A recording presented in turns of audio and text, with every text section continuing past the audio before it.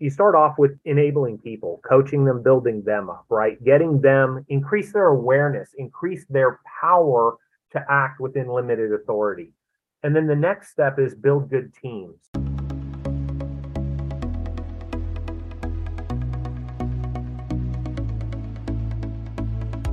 You're listening to Banking on Digital Growth with James Robert Lay, a podcast that empowers financial brand marketing, sales, and leadership teams to maximize their digital growth potential by generating 10 times more loans and deposits. Today's episode is part of the Exponential Insight series, where James Robert Lay interviews the industry's top marketing, sales, and fintech leaders, sharing practical wisdom to exponentially elevate you and your team. Let's get into the show. Greetings and hello, I am James Robert Lay, and welcome to episode 235 of the Banking on Digital Growth podcast. Today's episode is part of the Exponential Insight series, and I'm excited to welcome Daniel Hammond to the show. Daniel is the co-author of the new book, Customer-Driven Leadership, that has been hailed as one of the most effective ways to revitalize and scale organizations, including financial brands and fintechs. Now, the insights Daniel shares provides a practical path forward that will empower you, that will empower your team to function at your highest potential with the fullest of autonomy, which is transformative, which is required for you to maximize your future growth potential going forward in the age of AI. Welcome to the show, Daniel. It is good to share time with you today, buddy. Yeah, thank you, James Robert. I appreciate it. Glad to be here. Before we get into talking about your brand new book, Customer-Driven Leadership, what's good for you? What's going well right now? Personally, professionally, it is always your pick to get started on a positive note. I just got back from El Salvador, got a really unique invitation. We have a nonprofit called Love Light Campaign for Central America. We're working with the Episcopal bishops of Honduras, El Salvador, and Guatemala. The Episcopal bishop was getting promoted to be the lead bishop in Central America. And 2 weeks before the event, I got an invite, and I really felt like I needed to go. And so I went, and now I know all the bishops, the Episcopal bishops of Central America. And it was really an amazing opportunity just to connect with people you care about, expand your network, and meet people who care about people and want to make a difference in the world. So yeah, it was really, really good trip. I think what you just said right there is so central to our conversation there, connecting with people that care about people.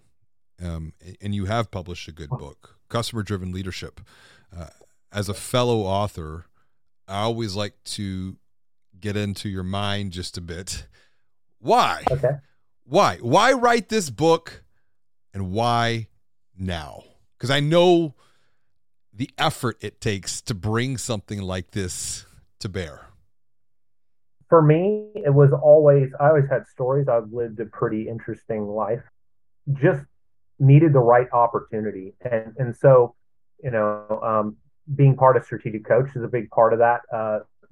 Seeing how the pieces, my number one strength finder is strategic. So, when I see an opportunity, I know how the pieces need to fall into place, right? And so, in working in Central America, a partner of mine and I built a nursing school. He's my co-author on the book, Dr. Ted Anders. He's an organizational psychologist.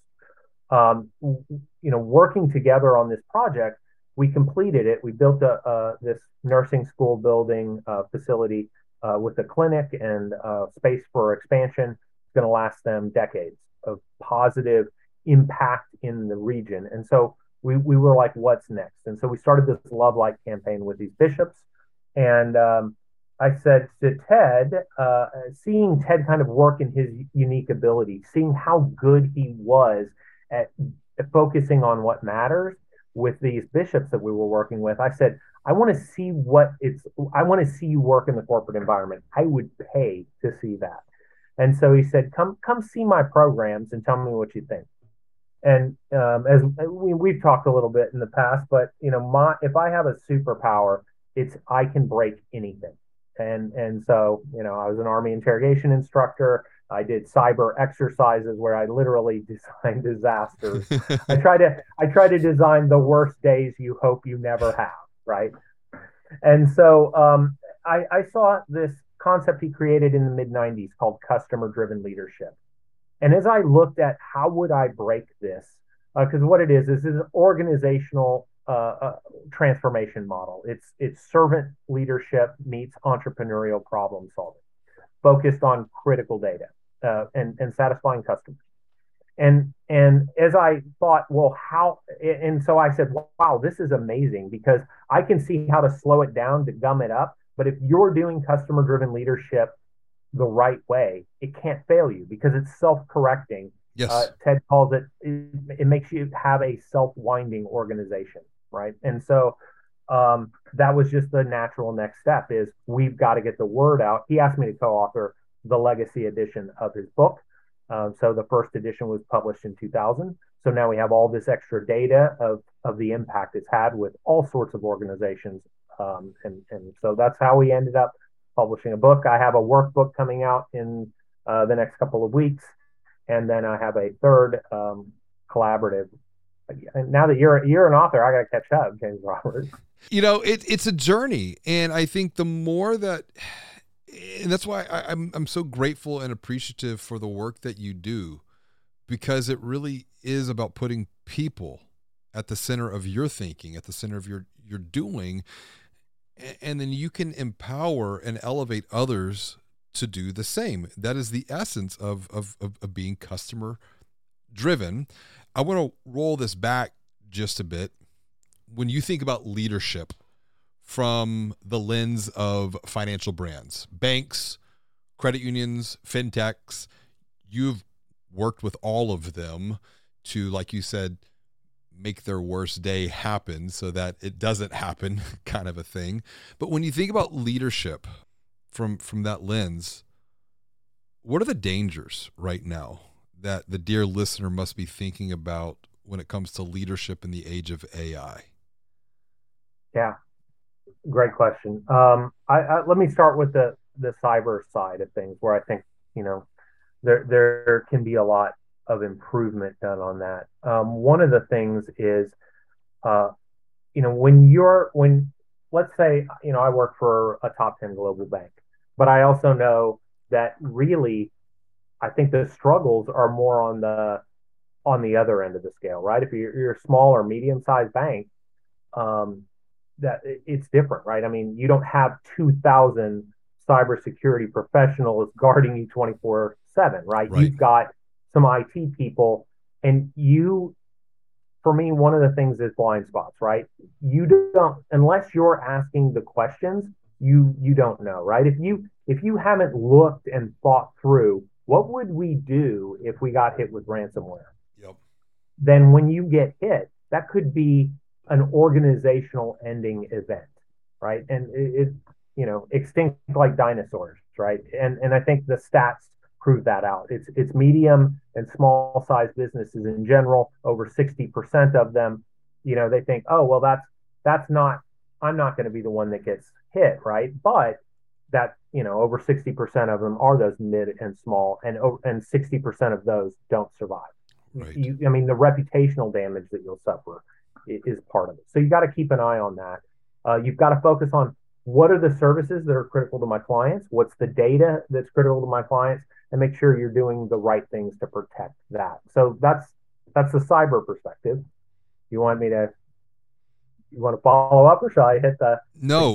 No, yeah. Keep going, and we're going to come back, and I want to bring this back to a couple of different points. Okay. Kind of from the customer-driven leadership side of things, it's all about focusing on the things that matter, right? And I see a lot of competition between teams at banks. It's like I have my team and you have your team, and yes, I've got to give you this, but how many teams are focused on, hey, what do you really need? How can I best serve you? Kind of that servant-hearted. I'm at the John Maxwell event this week. I'm a certified coach and part of that team, and so it's great to plug in where you look at things of how can I serve people better, and then you take it to the next, right? So the next team goes, well, how can I then serve my clients, internal and external, better? And one of the things that I really, the customer driven leadership focuses on too is all your customers aren't the same. They have different needs and different wants and different desires. And if you're not looking at it holistically and saying, I care about how you want a bank or a fintech to serve, and give a feedback loop, right? Let them tell you, hey, you're missing the mark, so that when things start to shift away from you, you can be proactive and make sure, hey, things have changed and I want to continue to serve you where you are now, not where you were 5 years ago when last I checked in with you. This is what I want to loop back on, is this idea of servant leadership, of thinking beyond ourself, because that eliminates the silos, that eliminates the fiefdoms, that eliminates the political struggle that we see, particularly, like you said, the larger the organization, the more ramifications some of these issues have, that they reverberate throughout the organization, but then also can go external as well, and that creates its own risk profile in and of itself. But when you think about servant leadership within financial services, at a bank, at a credit union, at a fintech, what prevents servant leadership? Because this is cultural transformation too. What prevents servant leadership from taking root and blossoming and then ultimately producing fruit? Yeah. And I would say, and just kind of to flip the script, right, where I kind of talked about the struggles of the smaller organizations, they might, because they're closer to the clients, they're probably doing this better, right? Mm-hmm. So then you get into the big, 100,000 plus people organizations. That's where I think it's very easy to lose your way, right? You get the pressures of the social pressures of, oh, well, we've got to focus on, the societal, what matters today. I think there's some, as much as you want to, be a good citizen, you've got to look at what's fair, what's right. I look at the corporate culture, and I see so many people, at least this was my experience, and in the military too, right? There's only so many gold stars to hand around, right? Yep. And so, I mean, if we're on a team of 10 people and we're all dragon slayers, why is it that only 2 people can get a gold star, right? And no matter how good the other 8 are, they're not going to get that gold star, and they're going to feel less than. Mm-hmm. That's not a good way to assess talent, right? And and that's kind of one of the principles we use in customer-driven leadership is the teams are evaluated as a team. And so let me use my unique gifts to help the team move forward and score us as a team, and then assess also, hey, how is Daniel as a teammate? Is he doing the things that he needs to do to help us be successful? That way, if you have somebody that's falling short, you can give specific, measurable, when you don't engage the client in this particular way, you're no longer following our vision or values, right? So it's specific feedback that they can use to become a better teammate, to deliver better for the organization. And so you're measuring those things, you're doing the things that help the organization and make it more, more impactful for the end customer, the users. So that's, whatever it is, I use user because, you got clients, and we work with organizations, that nonprofits, things like that. So it's not always a paying customer. Digital growth is a journey from good to great, but sometimes this journey can feel confusing, frustrating, and overwhelming. The good news is you don't have to take this journey alone, because now you can join a community of growth-minded marketing and sales leaders from financial brands and fintechs who are all learning, collaborating, and growing together. Visit digitalgrowth.com/insider to learn more about how you can join the Digital Growth Insider community to maximize your future digital growth potential. Now, back to the show. Right. I want to stay on this idea of maybe leadership versus the team, because this is a trend, a pattern that I'm starting to see. I actually just read an article in HBR, Harvard Business Review, about this, looking from organizational transformation and what was traditionally historically known as quote unquote leadership development compared to really team development. And why thinking about the team versus the leader? What's the shift that you're seeing through your work and the conversations that you're having of going from, we'll call it traditional leadership development, but now maybe it's elevating a team through coaching that team? I mean, we're both part of a strategic coach. We're experiencing that ourselves and the value that comes from connecting and collaborating with others versus just it's an individual one-off. Because I think that's a big transformational pattern trend that we've started to see that I'm predicting will continue to trend going forward, at least over the next decade. Right. Yeah. I would say, I think leaders, they know, to get to the next level, we've got to, check some boxes, increase their awareness and sensitivity. But what I think about when I think of a strong leader, it's who are they serving and how well are they serving them, right? And that's really the whole principle of customer-driven leadership. It completely flips the hierarchy of the organization, so the leader's at the bottom. Yeah. And so instead of me being a team leader and telling my team, hey, I think you're an 8 and you're a 7 and you're a 5, and you lose the intangibles, right? Daniel's smart with computers. Maybe he's also the IT support guy for the team. And so maybe he gets a few less sales, but he keeps the team up and running, right, so that everybody else is doing what they need to do to be successful. And so then the leadership gets a scorecard and basically says, look, I'm willing to be graded on how well I serve you.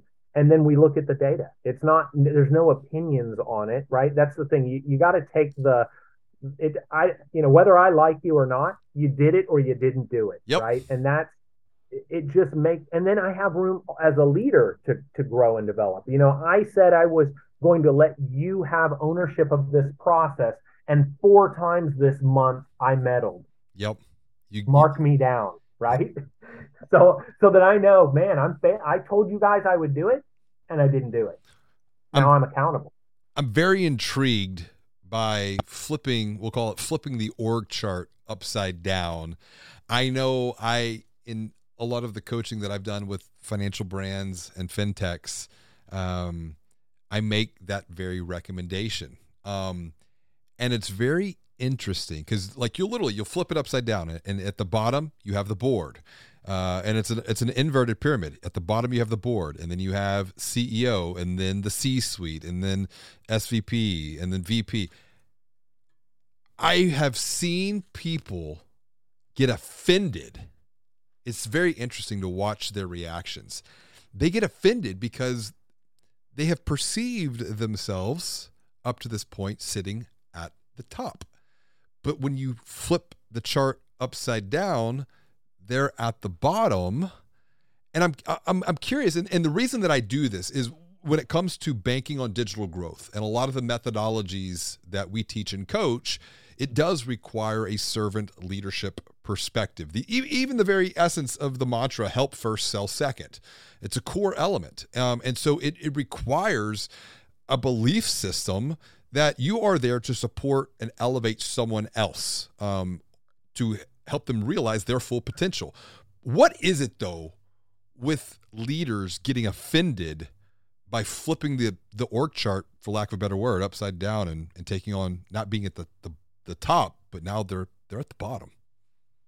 Yeah, I think John Maxwell would say they have a low leadership lid, right? Which means if you're not willing to listen to feedback, and really, let's be honest, I've been in the room where you've got the executives talking to the managers, right? What do the executives know about what's going on in the manager's organization? Mm-hmm. Mostly whatever they've been telling them, unless there's a problem, right? So, and so the people who can best grade you are the people who work for you. And I think if you're willing to listen to that, and really, you, I have a kind of a TED talk in the back of my mind, and I've given it kind of ad hoc to some friends. But it's you start off with enabling people, coaching them, building them up, right? Getting them increase their awareness, increase their power to act within limited authority. And then the next step is build good teams, right? So then now that I know, you use like Strength Finders or Colby or DISC or something like that, where now I understand how to relate better with, Janet. Mm. She's a D. She just wants the facts. Let me not bother her with the other stuff, right? So that we start optimizing, use my strengths, right? So Daniel loves to solve problems. Let's bring Daniel all our problems. If somebody has an issue someplace, get Daniel engaged. You can probably solve it in a tenth of the time. Yep. Things like that start creating what we call high performing teams. And so that's kind of where, once you've done those things, now customer driven leadership is the next, right? Now, how do you get those teams working in a high capacity way where they're serving each other and constantly improving, not just, what team A thinks team B needs, but what team B says it needs from team A, and also focusing on the KPIs, right? The things that make the business more profitable, more efficient in time and money and customer satisfaction. Yeah. I'm enjoying hearing your perspective on coaching, and I want to dive deeper into that because I think customer driven leadership, servant leadership, coaching is kind of it's a natural outcome of these principles put into practice. And I've been a big believer that if you can establish a culture of coaching within a financial brand, bank, credit union, fintech, that really opens up exponential growth opportunity to begin to coach account holders, not just offer them a loan or a checking account or an online banking platform or a mobile banking platform, but truly put the transformation of people over the commoditized transaction of dollars and cents. But that level of coaching, I don't believe will happen until a culture of coaching has first and foremost been established internally. How is this possible to begin with internally, to begin to establish this culture of coaching to where we're empowering and elevating others in a way that might feel a bit uncomfortable for the dear listener? Sure. Let me give you a general answer, and then I'll give you a specific one. So in general, I think, especially, we're in 2022, and people have, got to work from home, and now they're starting to be expected to come back into the office, right? We've got a new generation of work people with different expectations of what work looks like. Mm-hmm. And so, by investing in your people and sharing your vision and values with them and making sure those vision and values are a good fit. But then the next step is let's grow together, right? And so by investing in your people, you make them better in all aspects, and you also increase their loyalty because they see that you care about their future and you want to empower them to serve your customers better. So I think that's a fantastic, just kind of the general idea. And then one of the tools that we have in customer driven leadership is called the Customer Driven Leadership High Performing Teams Readiness Assessment.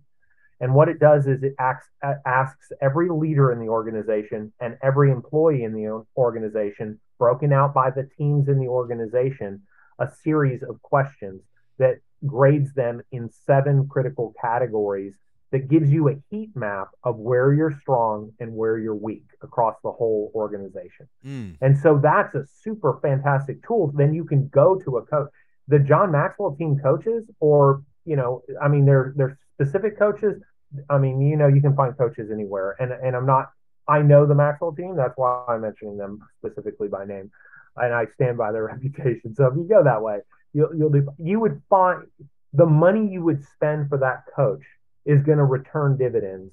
and it's going to make your team better understand each other, better understand the culture. It shows that you're investing and you care. It's just an all around win. And then our assessment is you get a subscription for a year. So after you get some coaching, you can go back and see how much did it move the needle. Reassess. Exactly. I want to dive a little bit deeper into this because you're just kind of pulling the layers of the onion back, and I'm thinking about questions and concerns that I hear from those in the Banking on Digital Growth University, that I have had conversations, throughout the industry. When it comes to things like training, coaching, development, they're often the very first things to get cut when things get tough. And it's going to be interesting if we roll this conversation back 3 years from now to see what has transpired over that 3-year period and who has done what. And I almost liken, from a budgetary standpoint, training, coaching, development to that of the marketing team, because right alongside training, coaching, development getting cut and put on the chopping block when things get tough, marketing is right there as well. But these are like future focused activities. You stop marketing today, you're not going to feel the pain, coming months and maybe even quarters, maybe even a year, but you're going to feel it over an extended period of time. The same thing is true with training, development, coaching. You might not experience a quote unquote immediate return today, tomorrow, next week, next month. But if you look, like you said, over the period of time, that's where the exponentiality begins to kick in. How can we transform and guide the logical, rational, analytical mind of a financial brand leader who thinks in quarters to think maybe a little bit longer term, to really say, hey, we're making an investment today that will yield fruit for years to come? Yeah. So a couple of things come to mind. One is, you're absolutely right. It's you're selling out your future when you give those things up, right? So, and as an investor, right, you're basically going into the volatility world where you should be more strategic in. I had a conversation with a guy at this Maxwell event. I think it's a great story. And he was telling me he did a turnaround project. And I wish I could give him credit, but I've talked to so many people this week. And he did a turnaround project where he came into a factory, and the people had been requesting for years for the factory to get painted. And he looked around, and they were on the verge of closing that factory and laying everyone off. And he painted the factory. You know what I'm saying? Mm-hmm. What did that message send to the people? We're not going anywhere, right? We're here.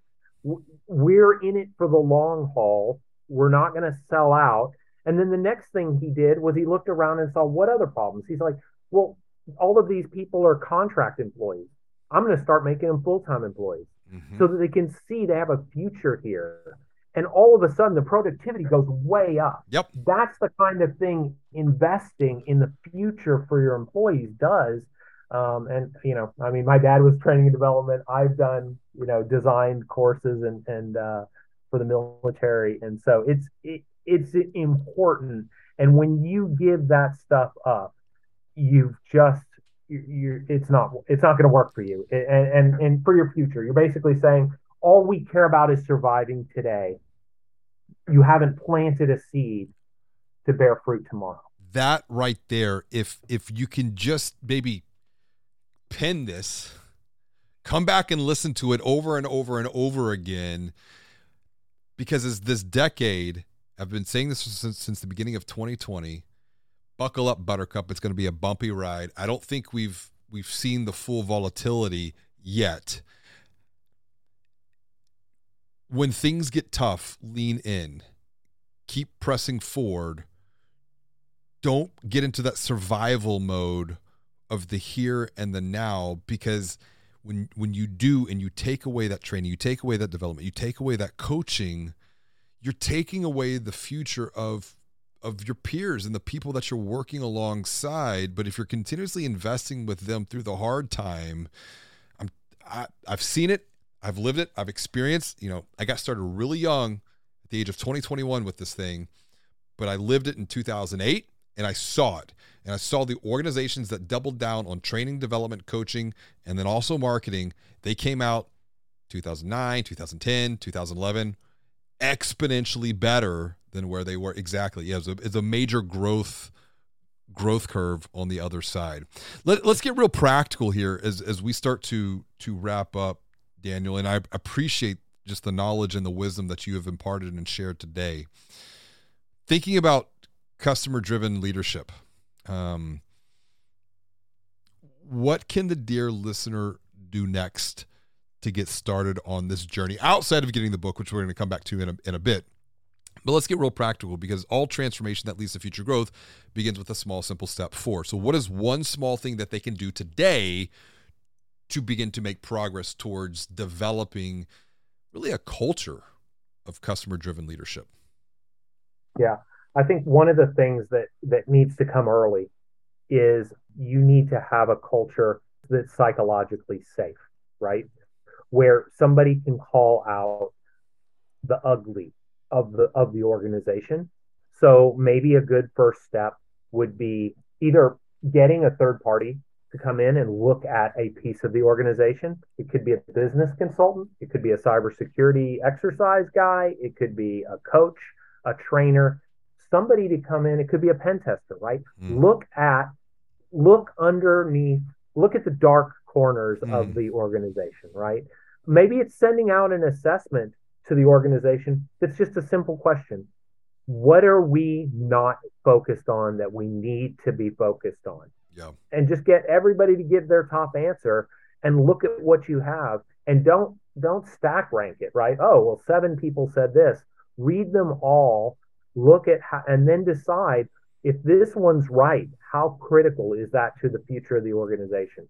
And just by focusing on the little things that you can do, and hey, maybe it's not a little thing, but maybe you can at least start taking the steps, because it's incremental growth, right? Yes.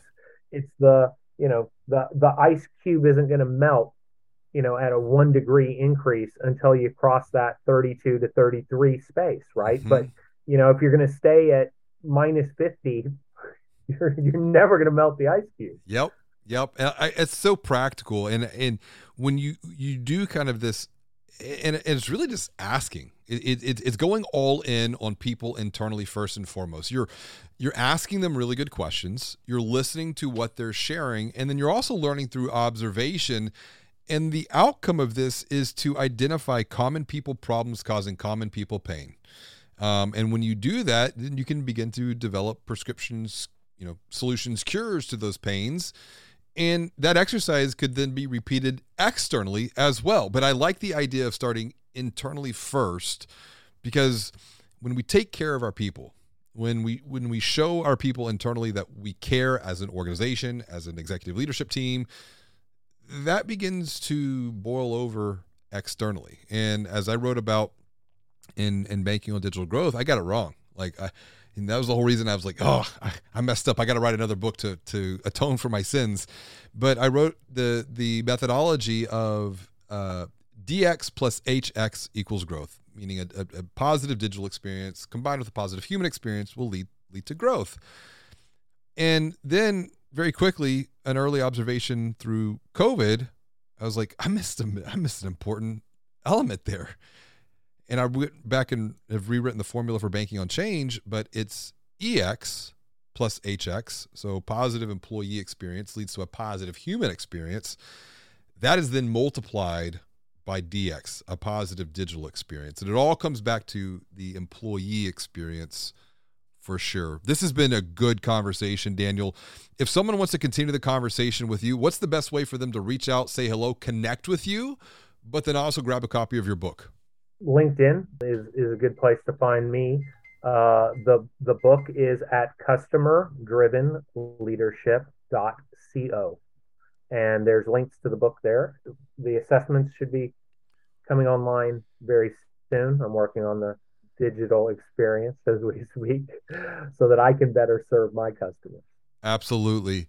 Get the book, connect with Daniel, learn with Daniel, grow with Daniel. Daniel, thank you so much for joining me for another episode of Banking on Digital Growth. This has been a lot of fun. Thanks for having me. As always, and until next time, be well, do good, and make your bed.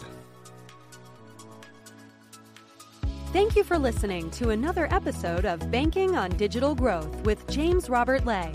To get even more practical and proven insights along with coaching and guidance, visit digitalgrowth.com/insider to join a community of growth-minded marketing and sales leaders from financial brands and fintechs. Until next time, be well and do good.